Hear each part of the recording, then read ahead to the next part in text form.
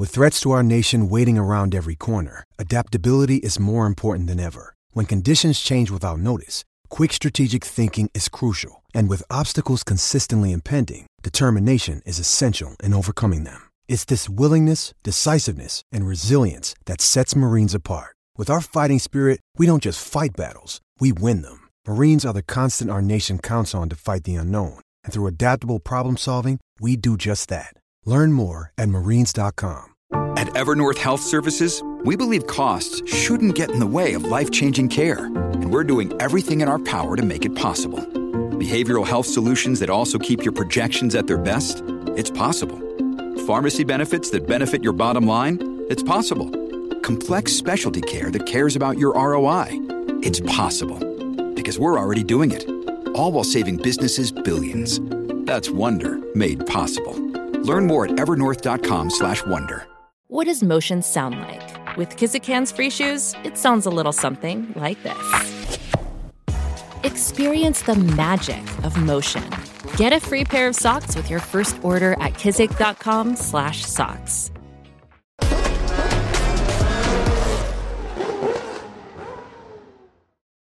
I'm sure that Ricciardo is being auditioned for that Red Bull seat, and then next year it will basically be either, okay, they know Ricciardo can do it and they'll bench him for another year before putting him in the following year, or he'll take over Perez's seat next year. But I'm certain one way or another we're going to see Liam in that ALPHATAURI next year, because with what he's been doing, you just can't keep him out. It's not possible, because if Red Bull don't put him somewhere, I can guarantee another Formula One team's going to come and snatch him up. Yeah. Hello and welcome back to the On Track GP podcast. Here we go. We're very excited. We have some breaking news, but first, let me reintroduce, as always, Richard Bradley. Very good to have you. You are not jet lagged, are you? Amazingly. I'm not jet lagged. I should be. I left for Tokyo on Thursday morning and I got back home at 11 o'clock last night. Yeah, so, I would be jet lagged. And it's a Tuesday today. So.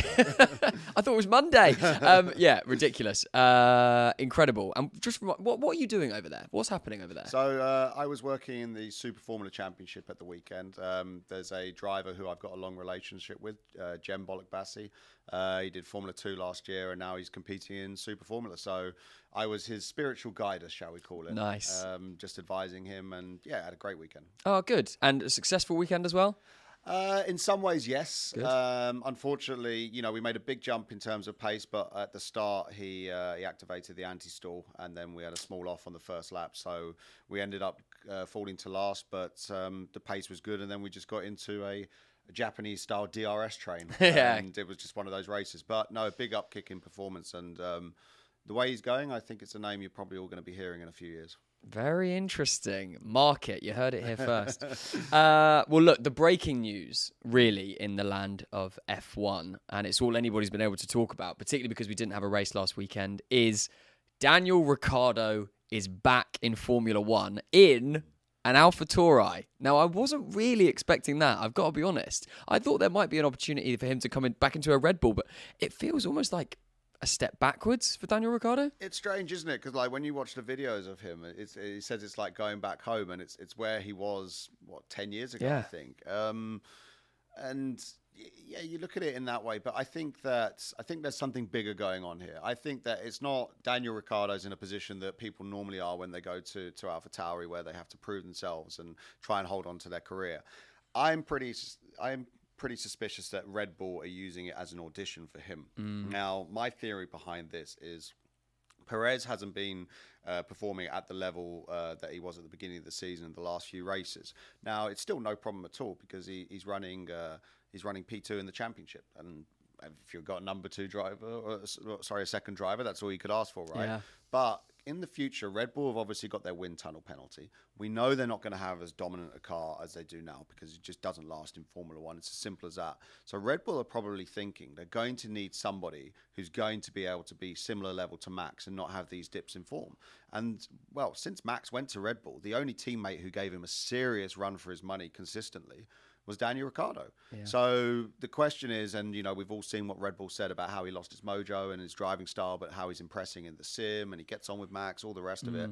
Maybe they're having a look to say, okay, we give Daniel these races just to see how he is. And if he proves himself, then we've got a viable number 2 option to Max, or not number 2, but a second driver with Max that we can put in, and we know he can handle the pressure of winning races and fighting for championships. It gives them an insurance policy almost. Yeah, I mean, to me, it's absolutely fascinating. And whether, as you say, if this is the audition and whether Checo should be worried. But he's lost his seat. Nick de Vries has lost his seat and Daniel Ricciardo is taking it. Now, I actually have been sort of mulling over it over the last week or so since this broke, and I feel a bit sorry for Nick de Vries. Now, I know that you have a relationship with the guy as well, and you've always been so complimentary of his work ethic and that kind of thing. He's done 11 or 12 races, including the one last season, but 11 races this season. To be completely honest, the ALPHATAURI is the worst car out of all 10. What more really? I mean, Yuki Tsunoda was dragging it around particularly well at the beginning and got 11ths and maybe a couple of points along the way. But wasn't that far ahead of Nick de Vries. And after 10 races, to me, it feels a little bit harsh. Yeah, I'm in agreement with that, to be honest with you. I think, Nick struggled at the beginning of the season, and you'd kind of expect that coming into Formula One. Also, none of the feeder series go to any of the tracks at the beginning of the season, so he won't have ever been to Melbourne, been to Jeddah, because Jeddah wasn't there when he was in F2. Been to Miami, whereas Yuki would have had the previous year's experience of those circuits. And since we got to the European races, there was definitely an upturn in form for Nick, and he was getting a lot closer. And okay, he still wasn't on the level of Tsunoda, but I think he was getting there. And if you actually put it into a bit of a different position. Now, as we said, ALPHATAURI, there's no question it's the worst car on the grid this year, which it hasn't been in the past. But if we go back a few years and we look at when George Russell was at Williams, and Williams was the worst car on the grid, to be honest, probably even worse situation than the ALPHATAURI was. Now, the thing is with George is they gave him enough time, and eventually George rose into becoming the superstar that he is now. And Yuki looks like he's growing into that. I think there's evidence when there is a bad car on the grid, you have to give the drivers time to learn the ropes, because they don't only feel the pressure from the team, but they then feel the external pressure, because they're literally fighting at the back of the grid, and no matter what they do, they're going to struggle. So I personally feel that he was hard done by. Yeah, I mean, it's one of those, the whole thing's hypothetical because it would never happen, but imagine you put Lewis Hamilton and Max Verstappen as the 2 drivers in the ALPHATAURI. Where are they realistically putting that car? Because ultimately, and we have this conversation quite often on Track GP about, is it more important to have a good car? Is it more important to have a good driver if you can only have one? And if you put both of those 2 top drivers in the ALPHATAURI, how much realistic? They're not going to win. No, they're not going to win. Forget it. Honestly, what you'll see is what you've seen with good drivers in these bad cars over the year. Just remember that when Max Verstappen went into a Red Bull, he won his first race, but he certainly wasn't winning a race in that Toro Rosso, even as it was then. Yeah. Even when the Toro Rosso was a significant amount better than it is now.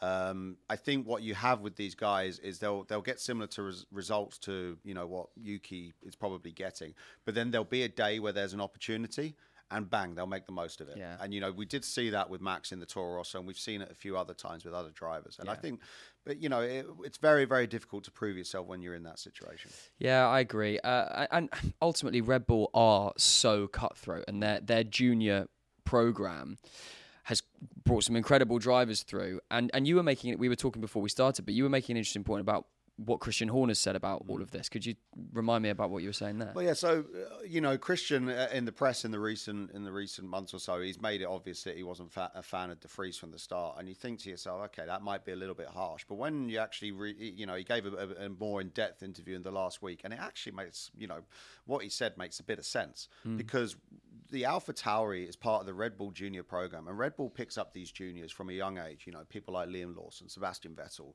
Max Verstappen. Okay, Max maybe not quite as young, but still, that's the model of it. And they invest in these drivers to then hopefully get a return on their investment. And if only 1 in 5 or 1 in 10 of those comes off and works, like a Danny Rick, like a Max, something like that, they get a massive return on the investment, and it's well worth it. Now, they've got junior drivers currently in Formula 2, some really, really bright young talents. You've got Ayumu Iwasa, you've got Enzo Fittipaldi, Dane Maloney, we've got Liam Lawson in Super Formula, and they've invested money in these guys' careers. But With Nick, they haven't actually invested anything in him in his career up to this point. They just stuck him in. So all of a sudden, it means that your investment into these other drivers, is that worthwhile? Okay, I mean, I don't know what the contracts are with the other drivers, and I'm sure they're all different. But the reality is a Formula 2 budget can be north of €2 million. And God. if you're looking at 4 drivers and they're covering the whole thing, which I'm sure they're not, but if they are, then they're looking at €8 million investment a year. And then you kind of knock that on the side by taking someone who's a lot older than your other juniors. So in that side of it, for a junior program, so to speak, I kind of see where Christian's coming from. It's interesting. And we'll get into, I want to have a talk about Liam Lawson and Yuki as well, and kind of how this change could potentially affect them. But what happens next now for Nick de Vries? What? Because he's not going to retire. He's 28. He's still good. Fernando Alonso's still driving beautifully at 42, so he could still have easily a good 10 years of driving. What happens next? Nick will be fine. Yeah? I promise you that. His street cred in Formula E, in sports cars, in IndyCar, because he did a test there, I think it was at some point at the end of last year. His street cred in motorsport around the world is high enough. He will go on to have a very, very good career wherever he goes. And to be perfectly honest with you, I know what his personality is like. I don't think that F1 door is closed. Interesting. I can see him going into a very high level single seater championship, something like IndyCar or maybe Super Formula, or standing out in WEC, because the level in the World Endurance Championship is so high now. And I can see the possibility of him coming back in some formation in the next few years or so. Wow, very, very interesting. Well, as you said, he won Formula E, won Formula 2, did he as well? Formula 2, yeah. I mean, the CV speaks for itself, and so as you say, he's the sort of guy that will land on his feet with his work ethic as well. What do we think we can expect realistically from Daniel Ricciardo taking that seat, though? What would be like the best that can happen, really, in that car? There's 2 answers to that question, and one of them is almost another. There's 2 ways to answer that question. It's what do we realistically expect, and what do Red Bull realistically expect? Okay. Because we know how cutthroat their program is, and he's jumping in at Hungaroring, which is, to be honest, it's the hardest place you could probably jump in, except for maybe one of the street circuits. I mean, the other thing is that he hasn't been racing anything. He's done a test at Silverstone the other week, but Hungaroring is probably the most physical circuit on the calendar, because it's absolutely non-stop. And it's one thing being in the gym as much as you can and all that, but nothing can prepare your body for the actual G-forces and sensations you get in a racing car. So, he's a talented guy, and he knows Formula 1 cars, and he's got enough experience that I think he'll be okay. And I'm sure Red Bull will probably say to him, look, we've got the summer break after this. We'll use this, for you to get back into it and get used to the race weekend format again. But the reality is he has to be faster than Tsunoda. It's that simple. Okay, interesting. If he's auditioning for that senior Red Bull seat, which he's made absolutely no secret of doing in the last few days, he has to beat Tsunoda. Maybe not this weekend, but over the run to the end of the year. Yeah, it's interesting, because is there an element also that Yuki Tsunoda, this is an audition for Yuki Tsunoda, because we know that Red Bull love to put a young driver in. Yuki is obviously young. He's been has overall not a terrible season, but he has been in a terrible car and doing some fairly decent things. Just missing out on points by 1 or 2 places quite regularly. Do we think we could almost see friction between the 2 of them, because they both ultimately want a seat that isn't even open yet? We're talking about a seat that doesn't exist. I don't really think there'll be any friction, because everybody in Formula 1 knows that your biggest enemy is your teammate, because that's the only person you can actually be really leveled up against. And look at what everyone's saying about Yuki, and it's because he's beaten Nick quite convincingly so far this year, and so now everyone's going like, oh, okay, Yuki's the real deal. But if you remember last year, Gasly was beating Yuki, and we were like, oh, maybe not with Yuki. Now the interesting thing with Yuki though is obviously his relationship with Honda. And what Honda are going to do in the future, because Honda always wanted a Japanese driver in Formula 1, and when Red Bull started that relationship, that was one of the big ploys to get Yuki in, and of course Yuki is now proving that he's definitely deserves to be where he is. Now with Honda leaving Red Bull when the new engine regulations come along, Honda are probably going to go to another team. There's been rumours of them going to Aston Martin. I'm not sure whether they're confirmed yet. Wow. But there has been rumours of that. Now, all of a sudden, if Yuki can put himself in the shop window to be in front of Daniel Ricciardo, well, that means if Honda go to another team and say, hey, we want to put Yuki in a seat, well, they've now got a very, very compelling case to be able to do that. And teams will go, yeah, no problem. We've seen him and he's beaten De Vries, he's beaten Ricciardo. So we'll have no problem taking him as our driver. And if they do go to Aston Martin, Fernando Alonso's now well into his 40s and he looks as fast and as good as ever. But at some point, he is going to want to retire. Yeah. And maybe when the new regs come along, that might make sense for him to retire. And then Honda can go, hey, as part of the deal, we want Yuki in one of our cars. Wow. And so Yuki, for me, he's not just trying to get that Red Bull seat. He's trying to get a broader seat in terms of what Honda decide to do with him. Very, very, very interesting. And I wonder also, is there an element that, because Yuki Tsunoda obviously hasn't won a race in Formula One, but is there an element that he could learn from Daniel Ricciardo coming in as well, who is such an experienced guy and driven at loads of teams and got some incredible race wins along the way? Yeah, to be honest, at any level in motorsport, it doesn't matter who your teammate is, you always learn something. Interesting. You always learn something, and as I told you before, one of the things which I find impressive with Nick is his work ethic. Well, Yuki, all of a sudden, we all remember what people used to say about him in the past and how, ALPHATAURI had him moved to Italy because he was supposedly lazy and stuff like that. Well, maybe being with someone like Nick and learning off of Nick's work ethic is why he's having such a good year this year. So interesting. We don't know that, but you always learn something no matter what level of experience you're at, who your teammate is. You're just like a sponge as a racing driver. You're just absorbing everything you can. If I had to sort of put down a prediction, and I'll ask yours as well, I think if we were to wipe the points now, I think Daniel Ricciardo will outscore Yuki Tsunoda in the same car for the rest of the season. Disagree. You think Yuki will do better? I think Yuki will do better. Very interesting. Do you want to put £5 on it? Make it 10. Let's do it. Just lost a tenner. Okay, interesting. Yeah, you can clip that, and we'll come back to that on, when is it? End of November or something, I think, the final race. So I want to talk a little bit now about the sort of most talked about F1 driver that isn't actually an F1 driver yet. Everybody is saying his name. He's everywhere and really has been quite prominent in this conversation as well. People saying, should he have maybe taken Nick De Vries' seat? And that, of course, is Liam Lawson. Red Bull junior driver, has come through the ranks and is doing pretty incredible things, right? Yeah. Tell me about where he drives and what he's doing. So he's currently racing in Super Formula in Japan. Now, Super Formula is effectively Japan's domestic version of Formula One. The Japan kind of as an island has its own motorsport culture and everything, and they have two very big championships being Super GT and Super Formula. But Super Formula is seen as a career choice for the Japanese drivers. And so you've got drivers in there who have been doing it for years. There's a driver now who's in his 13th year of it. And oh my God, wow. You've got people like Kamui Kobayashi there. When I did it, I was racing against Takuma Sato. You've got Le Mans winners in there. It's absolutely stacked, and it's unbelievably difficult. And the cars are incredibly fast. They're probably 3 to 4 seconds quicker than a Formula 2 car. And whoa. They're much closer to F1 than anything else. They're incredibly quick. How many seasons did you do in Super Formula? I did 1 year of it. Wow. Before I decided to go to sports cars. And how was your experience? It's unbelievably difficult, unbelievably hard. To be honest with you, when I went in, I needed a bit more experience in terms of engineering, because the engineering side of it is just so complex. Wow. And also the speed of the cars, just getting your head around the speed of them is just completely bonkers. I mean, you get 5 lateral G for fun. Oh my God. Oh my God. The difference compared to like Formula 2 and Formula 1 as well is that the racing is pretty flat out. You don't really have to save tires that much. And we got the interesting thing with Formula 1 not having tire warmers. There's no tire warmers in Japan. So they have to do this on cold tires as well. So you have the whole experience of trying to warm up tires, and it's a seriously tough championship. And Liam is now competing in that, and he did in Super Formula, which I'm not sure any other driver's done in Super Formula. I might be wrong here. And there's been, as I said, there's been some loads of F1 drivers, Le Mans winners.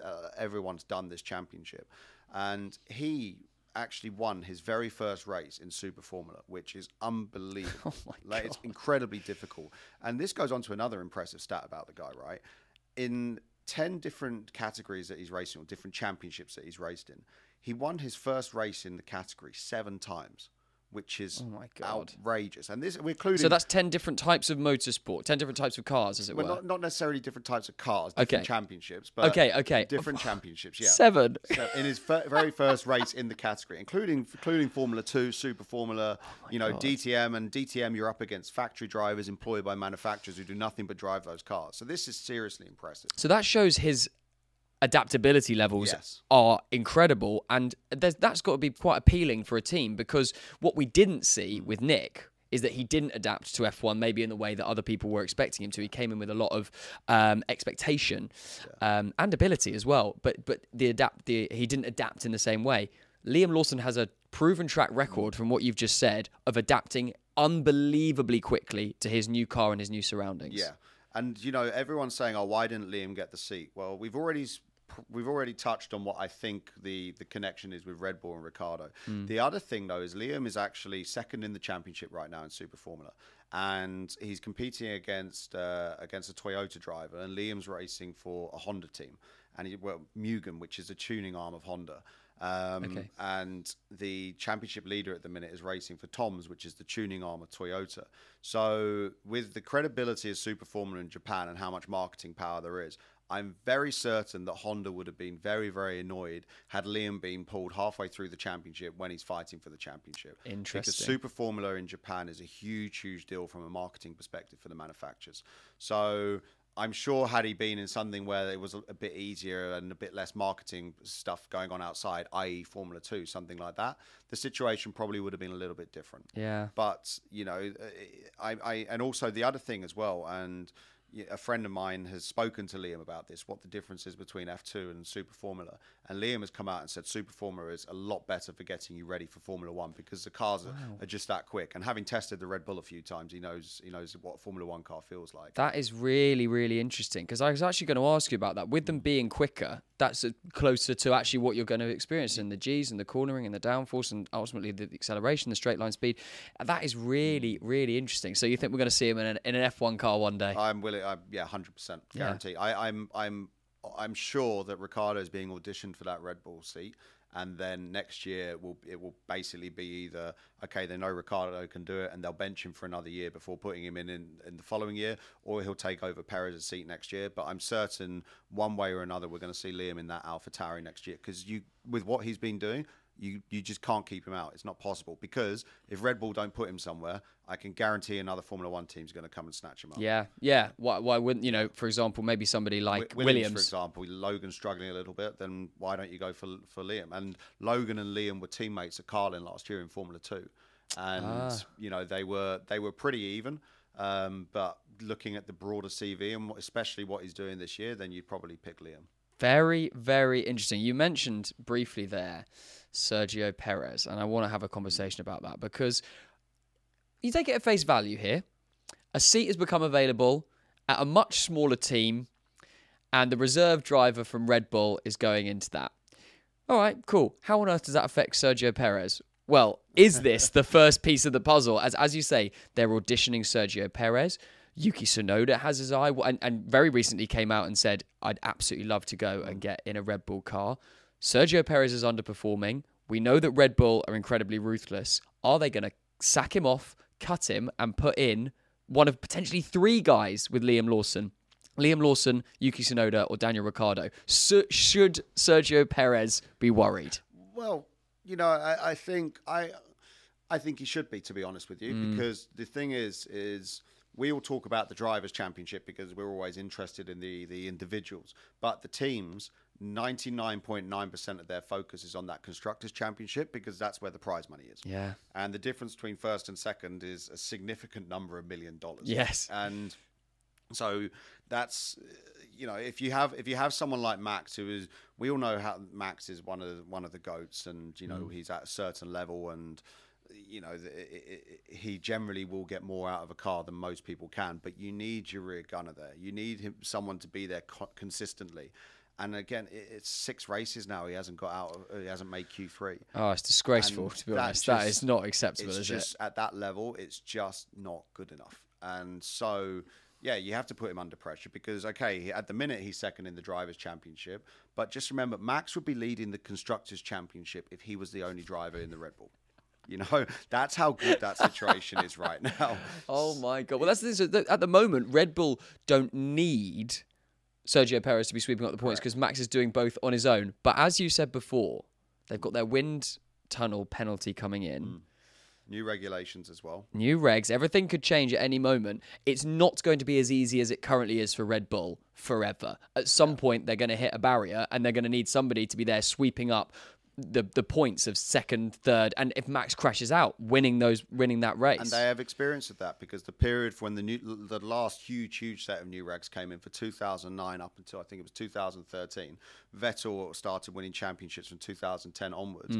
But at that period, he had Mark Webber as his rear gunner. So Vettel was always there. But whenever Vettel had a bad day, Mark Webber was always there to pick up the pieces. Yeah. And, you know, Schumacher had it with Barrichello and Irvine. Hakkinen had it with Coulthard. McLaren had it with Coulthard and Hakkinen. You know, so you always need someone there. And at the minute, you can't see Sergio doing that job. If Max had a technical failure at Silverstone, then where was Sergio when you needed him? Yeah, very far back in the distance. Exactly. It's interesting you say about Max. He is. I mean, for me, he already goes down as a GOAT. What he's done and what he's achieving is just out of this world good. And he doesn't seem like it feels like the only thing that could stop him is himself going, I think I'm just going to retire. That's because he's so good. It's absolutely ridiculous. But if you're Max Verstappen, you obviously have some sense of sway over the team because he's so good, and they want to keep him sweet. They want to keep him winning. Who does Max Verstappen want as the other driver in the seat? I think Ricciardo.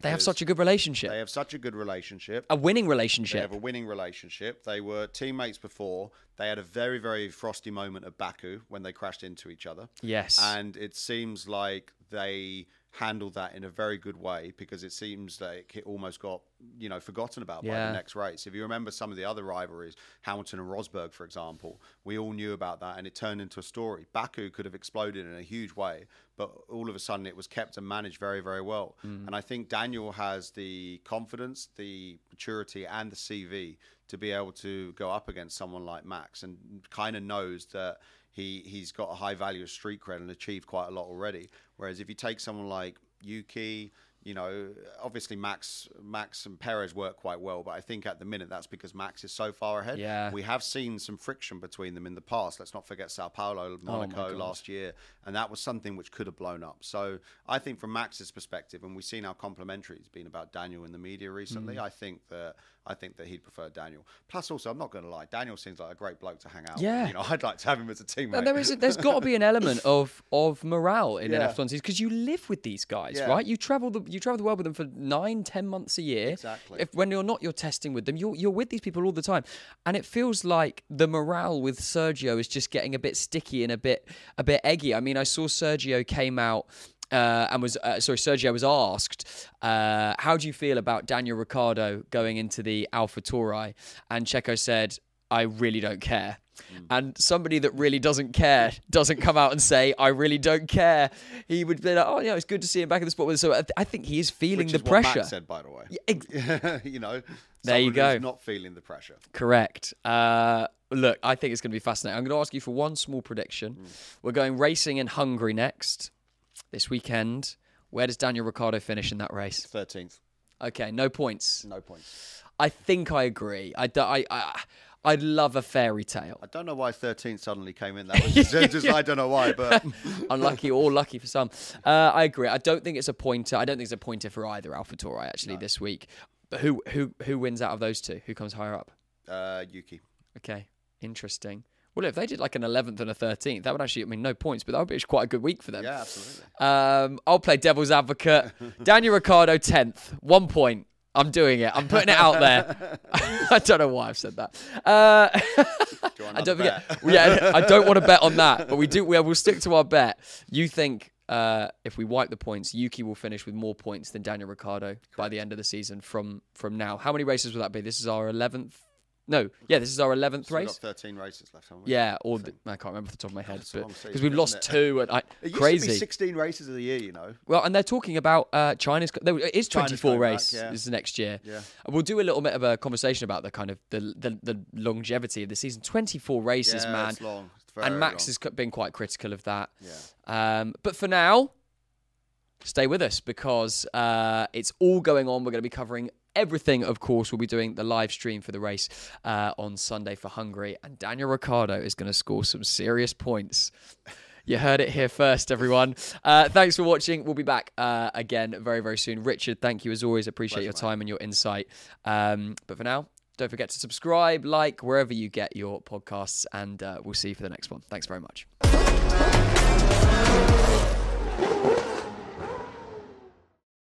Sports Social Podcast Network.